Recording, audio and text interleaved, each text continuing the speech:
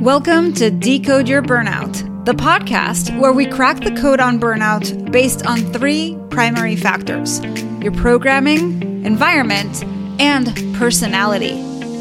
We also feature experts who debunk the myths about what it takes to be successful in their industry and spin those tips to fit the workplace so you can optimize the way you work. I'm your host, Dr. Sharon Grossman, a psychologist turned coach, author, and burnout expert. If you're burned out and want to go from exhausted to extraordinary, book a free breakthrough session with me by going to bookachatwithsharon.com.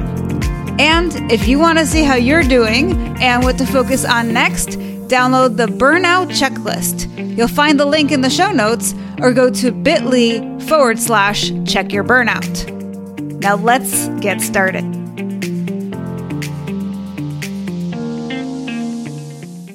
Hello and welcome back, Decode Your Burnout fans. I'm Dr. Sharon Grossman, and you are in for a treat today. I have with me Mr. Gary Collins. He is the podcast show host for The Simple Life with Gary Collins. And I was lucky enough to be on his show to talk about burnout. And now Gary's here to tell us a little bit about his burnout story. Gary, welcome to the show. Well, thank you. And it will give my background at the same time with this burnout. And I've burned out a couple of times in life. I'm sure all of us can relate to that. But how I ended up here, I mean, what I do today, this is exactly how I ended up. I was had spent 20 years in the government, federal government, military intelligence. I was a reservist for 13, active duty reservist for 13 and a half years. I was a federal agent for over 12 years. And they coincided and were off each other. And so by the time I finally left, I had actually spent half my life in the federal government. Wow. By the time I left. So half my life was basically that whole job. And I grew up very poor, very rural, in the middle of nowhere, completely self-made. My parents couldn't even my mom couldn't even fill out my college application. Me and my counselor had to do it. And I had to go to college. I had to apply for it all on my own, paid for it on my own. Did all this. I had some scholarships and things. So I'm a kid from nowhere who built himself and made something out of himself. And so, going into the government, serving my country, I was always very patriotic. And that's what I wanted to do. I just believe, I believe in nationalism. I do. I think you should love your country. If you're here and you're part of it and you're reaping the benefits out of it, you should give back and you should love your country. So I served and I did, I had a top secret clearance all the way through, saw a lot of things that, 99.9% of people will never, ever see or hear. A lot of private conversations. I did a lot of protection. And so at the end, I was in my third agency as a criminal investigator, and it was at the FDA. And as you can imagine, I was warned before I transferred there, and everyone said, "Ooh, the FDA." And I went, "What? What's the big deal?" I can handle it, Yeah. And a lot of people are, and they were right. I will give them credit. It was far worse than I could have ever imagined. It is a cesspool. It is highly corrupt. It is highly incestuous. And it gave me the insight, though. All these things gave me the insight into how big pharma works, big medical works, big health, big government, military industrial complex, the criminal justice system. I mean, I had a big swatch of everything. And about 7 years of my career, I'd realized, because I left a very good job. I went from the military, had a gap where I worked 2 years for I guess the best way, it was kind of a networking computer software company. So I was a sales guy, but I was a technical sales guy. And I had a good job. I made a lot of money and I was doing really well. And I had to take a pay cut when the job finally came through in the government, because back then it took 2 to 3 years to get hired, because it was all manual. There wasn't, you didn't scan your application or your resume, and you had to hand fill everything out. You had to put it in the mail. You had to send it registered mail. You had to call and make sure they got it. Then they had to put it in their system.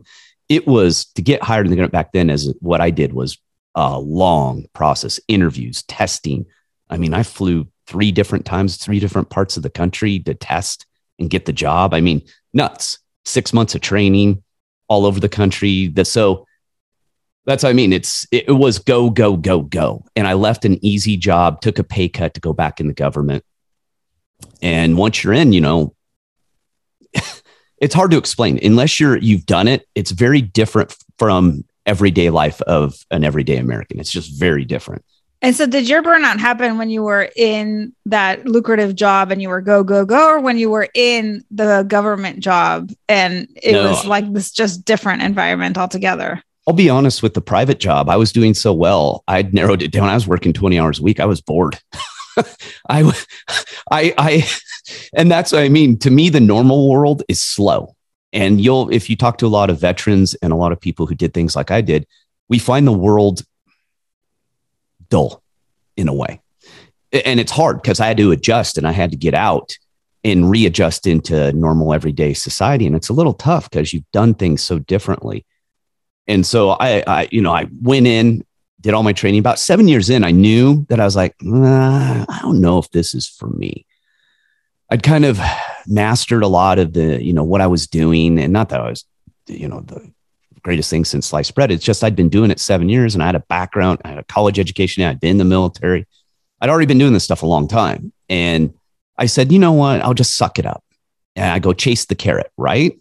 We've all been taught that. Chase the carrot. Get your retirement. Do your time. And I'm in my 30s at this point. So I got a long time to go. And so I kept going until I got to the FDA. And I tell people it was a blessing in disguise, even though it was a pretty big turning point in my life in general. And I've lost touch with a lot of things. I wasn't such a nice guy. I could be a real jerk. And you tend to get that way. You're very jaded and you see people differently and you read people differently. That's the cynicism of burnout, by the way. Exactly. And that's what I mean. And that's the job. What I did is everyone burns out at some point. I mean, it just does. And so I'm sure I was burned out way before, but I kept limping along, health getting bad, starting bad habits, not sleeping well. And at the end, at the FDA, it had gotten so bad and the environment was so toxic that I realized I was actually forced into a decision to leave in a way, but I was probably going to leave it. It was one of those choices where you realize looking back, it was truly a life or death choice because I firmly think I probably would have died of a stroke or heart attack within the next couple of years. So take us through this. You said that the environment there was toxic. Mm-hmm. So certainly that was an environmental stressor for you. But what else was going on that you think contributed to your burnout? It was, and that's the hard part for me is I think part of it was I'd lost touch with who I was. Yeah. I grew up very rural. I loved being outside. I loved hunting. Well, in the government, I was in big cities. I wasn't living rurally. I was living in big cities. I was in Southern California at this point. I was working out of LA, Orange County, and I hate LA. Anyone who knows me knows I actually detest LA. And so I think and I was commuting from San Diego every day. So an hour and a half, 2 hour commute every day on top of a 10, 12 hour work schedule. Wow. And you don't get weekends off. That's another thing. People don't understand my job. I had many, especially when I was with the State Department, many times where I worked 30, 45 days straight without a day off. And we're talking brutal hours and doing personal protection for some of it.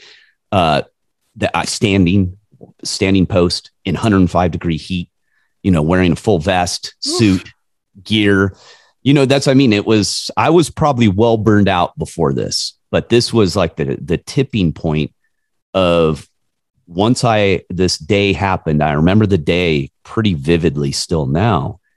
And I remember I was supposed to have a meeting and one of my bosses came in, supervisors, and he looked at me and goes, "Man, you don't look good." Because I was in a bad place. I was battling within my office and not such good people.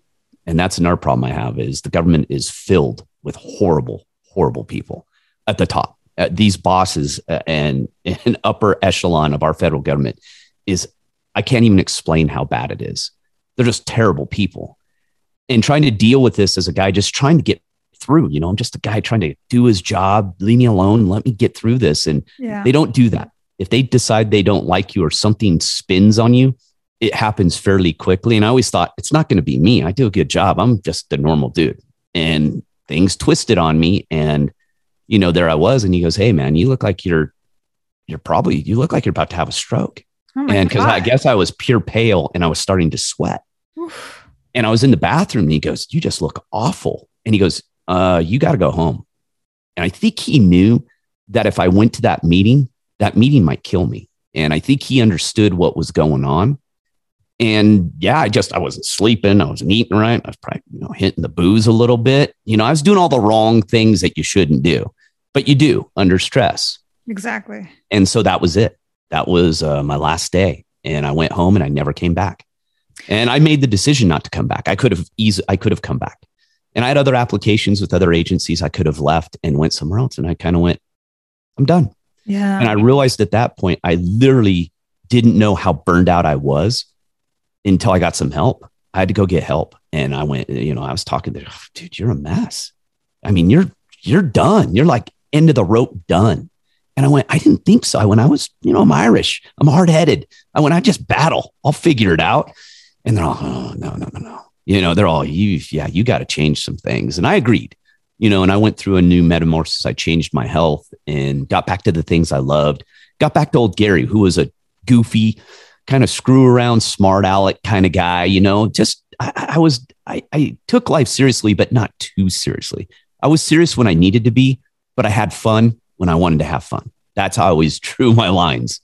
A typical type A, right? Everything I do is to full tilt. If I'm going to go out and we're going to go party, I'm going to party. I'm going to party like a rock star. If I'm going to go to work, I'm going to work.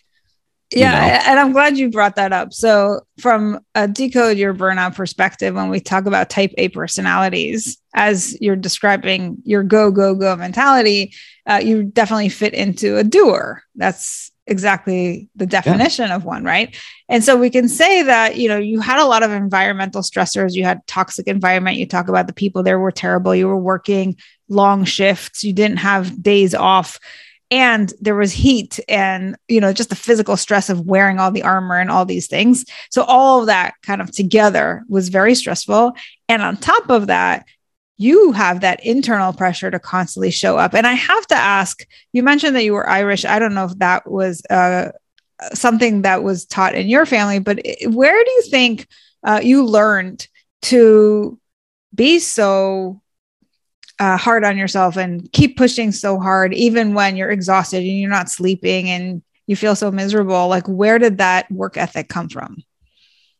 It came from my family, and not in a good way. I looked at my family and I didn't like how they lived their lives. I didn't like where we were at, the way we grew up later in life. We were middle class till about 7, and then it was Poorville from there on out. Oh. And, poor. And that's what I mean. Both parents, GEDs, and they didn't have avenues to improve their lives, and nor did they seem to have the makeup to do it. I don't know what had happened. And for a guy like me, I didn't understand it. And my work ethic comes from not being that. That's where it derived from. I said, I will not become my family. And that's where, that's a bitter pill to swallow too at times. But that's life. Hey, don't cry for me. I always say this, no matter how bad you have it, there's someone always out there that has it much, much worse. Agreed. And that's how I always looked at it. And I would catch myself go, stop whining, just grind it out. And that's how I am. I do it to this day. Not much has changed. I get frustrated. I get upset. And I just grind.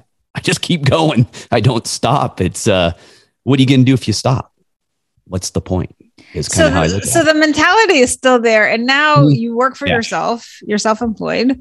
How does that show up in your day-to-day now that you are your own boss?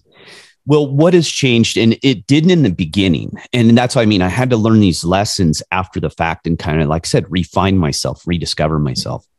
And what had happened is, so I left, and back then I bought my house in 2007, 2008. So I was in the bubble. And I was in the bubble in Southern California, and I'd done it right. I'd put 20% down. So I was 6 figures in a down payment. I just remodeled it. Now I didn't have a job. And so I tried asking the bank for some forgiveness to help me out. And they're like, no way. Matter of fact, they said, when I had the lady on the phone, I go, hey, if you can give me a year, and I'm not asking not to make payments, if you can just drop them down so I can get back on my feet. Because I had a lot of health problems too. I've gotten several surgeries since then. And I had to kind of fix a lot of things before I could figure out what the heck I was going to do. And she goes, well, do you have a car? And I go, what do you mean, do I have a car? She goes, well, sell it. Make sure you make your payments. And that's when I went, I'm in trouble. I went, these banks have lost their minds. I did it right. And they would not give me any breaks, none. And I had to short sell it. And so learn that lesson, another bitter pill to swallow, that I'd done everything right. I'd pursued the American dream to the textbook. I did everything they told me to do. And I got handed a big bowl of crap at the end. And I was like, okay, don't let that happen again. You've followed what you were told, and now you've realized that's not the American dream. That's American nightmare. And leaving, I had to realize that I need to make my life to a point where a lot of this stuff doesn't affect me. So what does that mean? So I sold everything, literally sold everything, had a cleansing, sold all my belongings almost, except for my dogs, my bike, and my tools and some clothes, and moved into a 475 square foot little place. Knocked my out my monthly out, as far as what I was paying by 2/3, and got rid of the house and started over from scratch. Completely started my life over again. Health, multiple surgeries, laid up for almost a year and a half, but still started a business and tried to figure it out. And for me, though, what I had to teach myself is that I can take a day. If I'm coming to a point, matter of fact, I did it. The year, this is bad timing. So the year before COVID, I decided I'd been building my off-grid house. That's what I was known for. I'd done interviews on it, but I was a health guy. So I was doing like survival podcasts and prepper podcasts. I don't call myself one of those, but they liked me and how I taught things, and I could relate. I grew up hunting, fishing, outdoors. I'm a redneck. That's how I lived. That's how I grew up. And so doing that, I lost focus on the business while building the house. So I got caught up, and I finally said, I'm going to dedicate a year to the business, and I'm going to work every single day for a year, get it back on track. But my rule was, if I burned out or felt I was burning out, I would stop. And I did it. And because I enjoy what I do.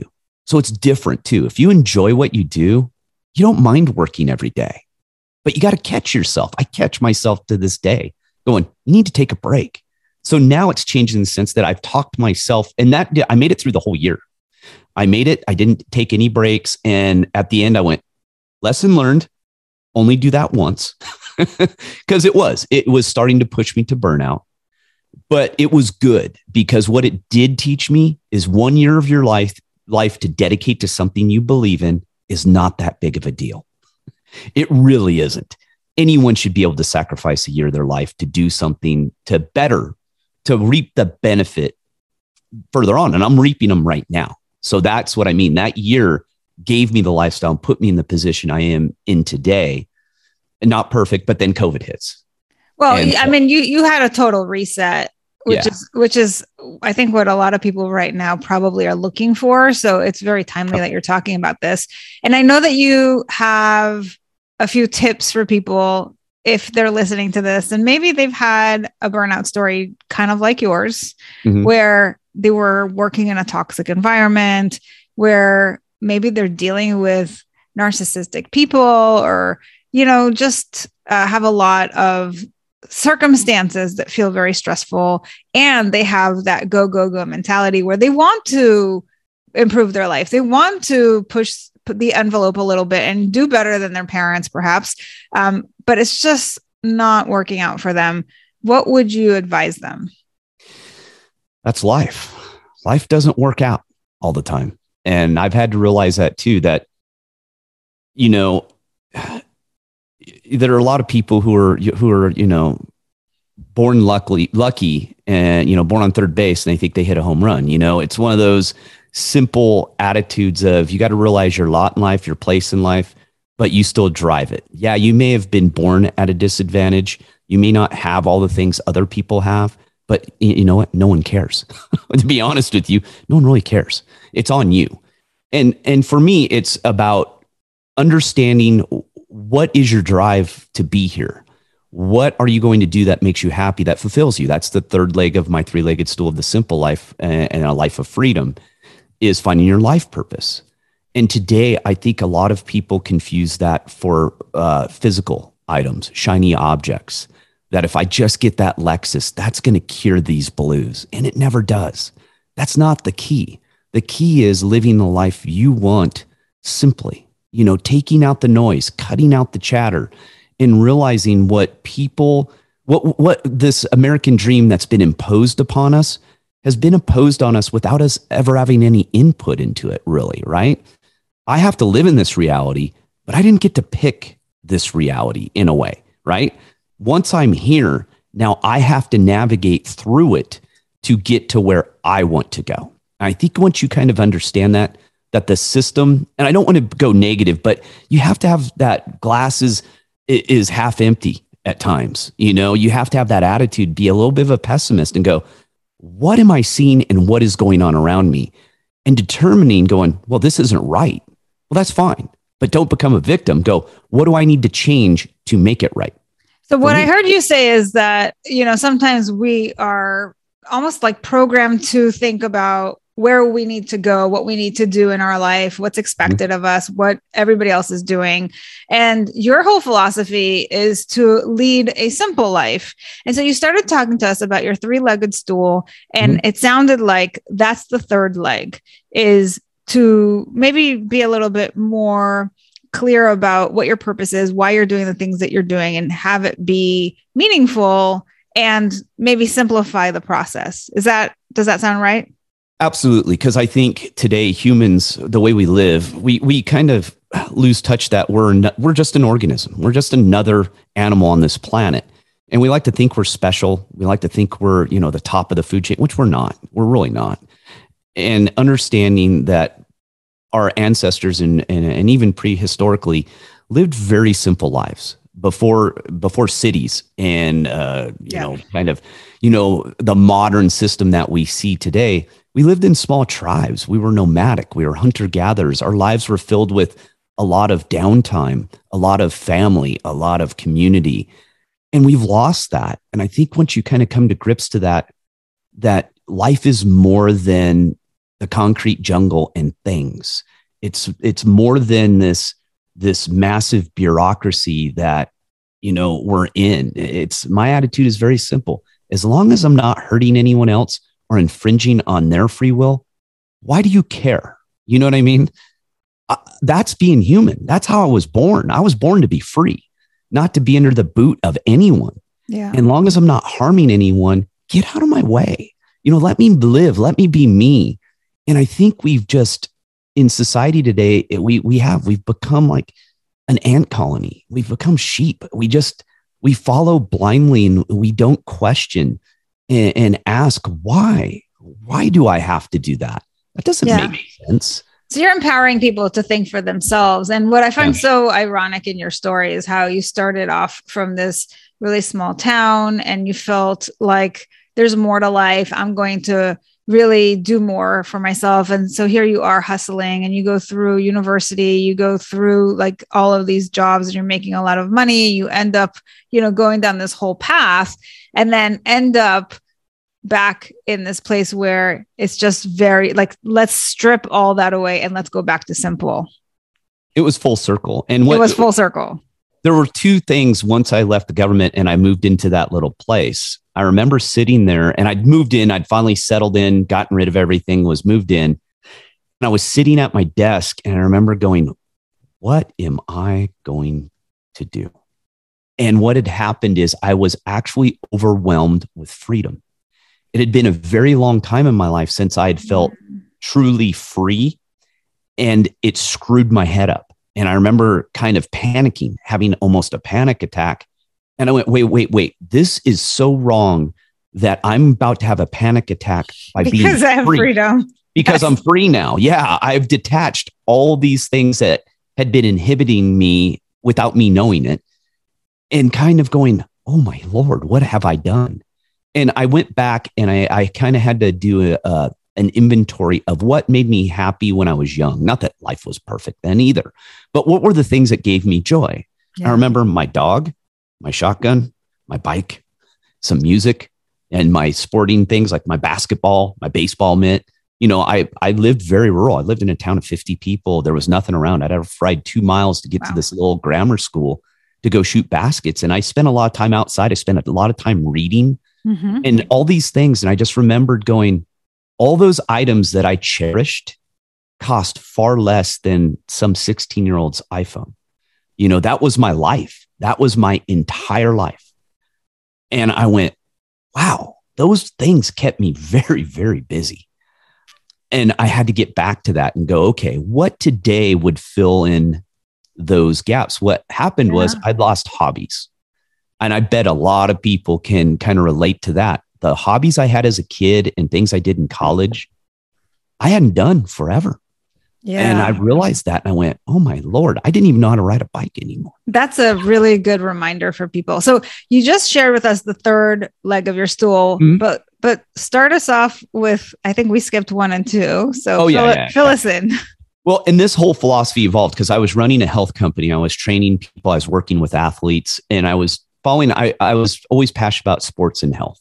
I changed my health and because I thought I was healthy until I realized I wasn't, and changed everything. And so I'd started this health company that's evolved into what this is well over a decade later of what I teach in the Simple Life. Well, first started out with the 5 principles, which I won't elaborate, but I'll give you what they were. And I came up with knowledge is power, avoid extremes, keep it simple. Irony, because that eventually became the business model. Something is better than nothing, and do something today and every day. And those were my 5 principles of teaching health and how to motivate people. Well, you would think, I thought that was fairly simple and straightforward. It wasn't. A lot of people were getting confused because I had evolved from health to this living off grid. I called it life simplicity. My journey had turned into this life simplicity kind of movement, and everywhere I went. And so the whole model changed and my business changed as I was going. And so I was having to evolve the business and notice that even those are still my principles to this day. People were a little lost on what I was doing. And they're all, what are you teaching exactly? And I went, good point. So I actually, in a hotel room, before I went out and gave a live presentation at a Mother Earth News Fair, I went, break it down into 3 simple points. What are you teaching? And that's where the 3-legged stool came from. And I go, what is the primary, most important thing you teach? Health, optimal health. You need to be healthy. Everything evolves from your health. Everything, your attitude, your cognitive function, your sexual desire, your motivation, your ability to deal with stressors, happiness, everything evolves from your health. Everything. That's the pinnacle. That is my number one focus every single day of my life, is to make sure I'm as healthy as I possibly can be. Number 2 is financial freedom by being debt free. I had never been a big debt guy. I'd always lived pretty conservatively. I always had 6 months of savings. Well, I got caught in the bubble. I got caught in the real estate bubble. I did everything right, but I got caught up in it. And I ended up in a situation that I never would have been in otherwise. So I said, never allow that again. Never allow the banks to control you. So once I sold the house, got rid of everything, I was debt free and have pretty much been debt free ever since. And I was before that. When I was young, I didn't have debt. I didn't have a credit card until I was in college. So I had been debt free a large part of my life, and going debt free, I own my houses. I own my properties. I own my car. I've owned my RV. I pay cash.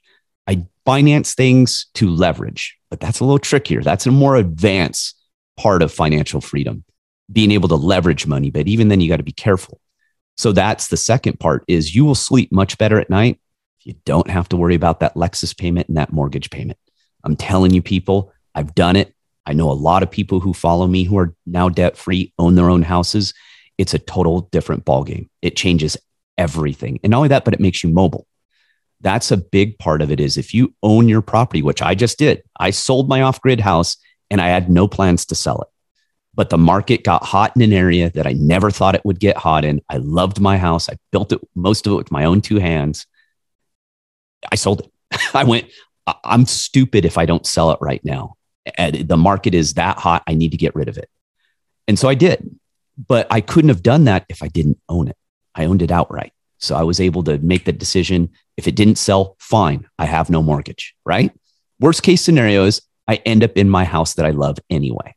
It's a big difference as opposed to a $4,000 payment and your taxes just went up because they reassessed it because now the housing market's gone nuts, but somehow your income's gone down. Now we got a problem, right? So what I love about what you teach, Gary, is that really what you're saying, you're reminding us that when we simplify our life and we get rid of all the things that cost us money that we don't have, that we're paying all this payment for, and we have all this debt in the back of our mind that really stresses us out, we can eliminate that. We can simplify that. We can still have all the things, but maybe not as expensive or, live within our means essentially. And if we can take the focus off of the things and more on, our health and our purpose, then we end up having a much happier experience. And I think that perhaps also feeds very much into how you can avoid burnout. Well, yeah. And I always say it this way. It's focusing on the things you need, not the things you want. There's a big difference between the two. The things you need will make you happy. The things you want will only make you happy for a short period of time. And then you're ridden with the debt and the item. Because I've done this. I've written books. I've got a whole book series on all this. I have a book on decluttering. I have a book on financial freedom. I talk about these things and I run people through it and I explain to them why. And, I get tons of emails. I have a lot of people who follow what I teach and read my books and listen to the podcast. So I know it works. I didn't know when I created it. I didn't know it would stick because I went out there and I gave the presentation on a sticky note and I had it. And I literally saw people's heads bobbing up and down going, yes. I went, I got it. I found it. I found the meaning of what I'm doing. Now I have my life purpose. I have it dialed in. I know where I need to go. And it evolved from there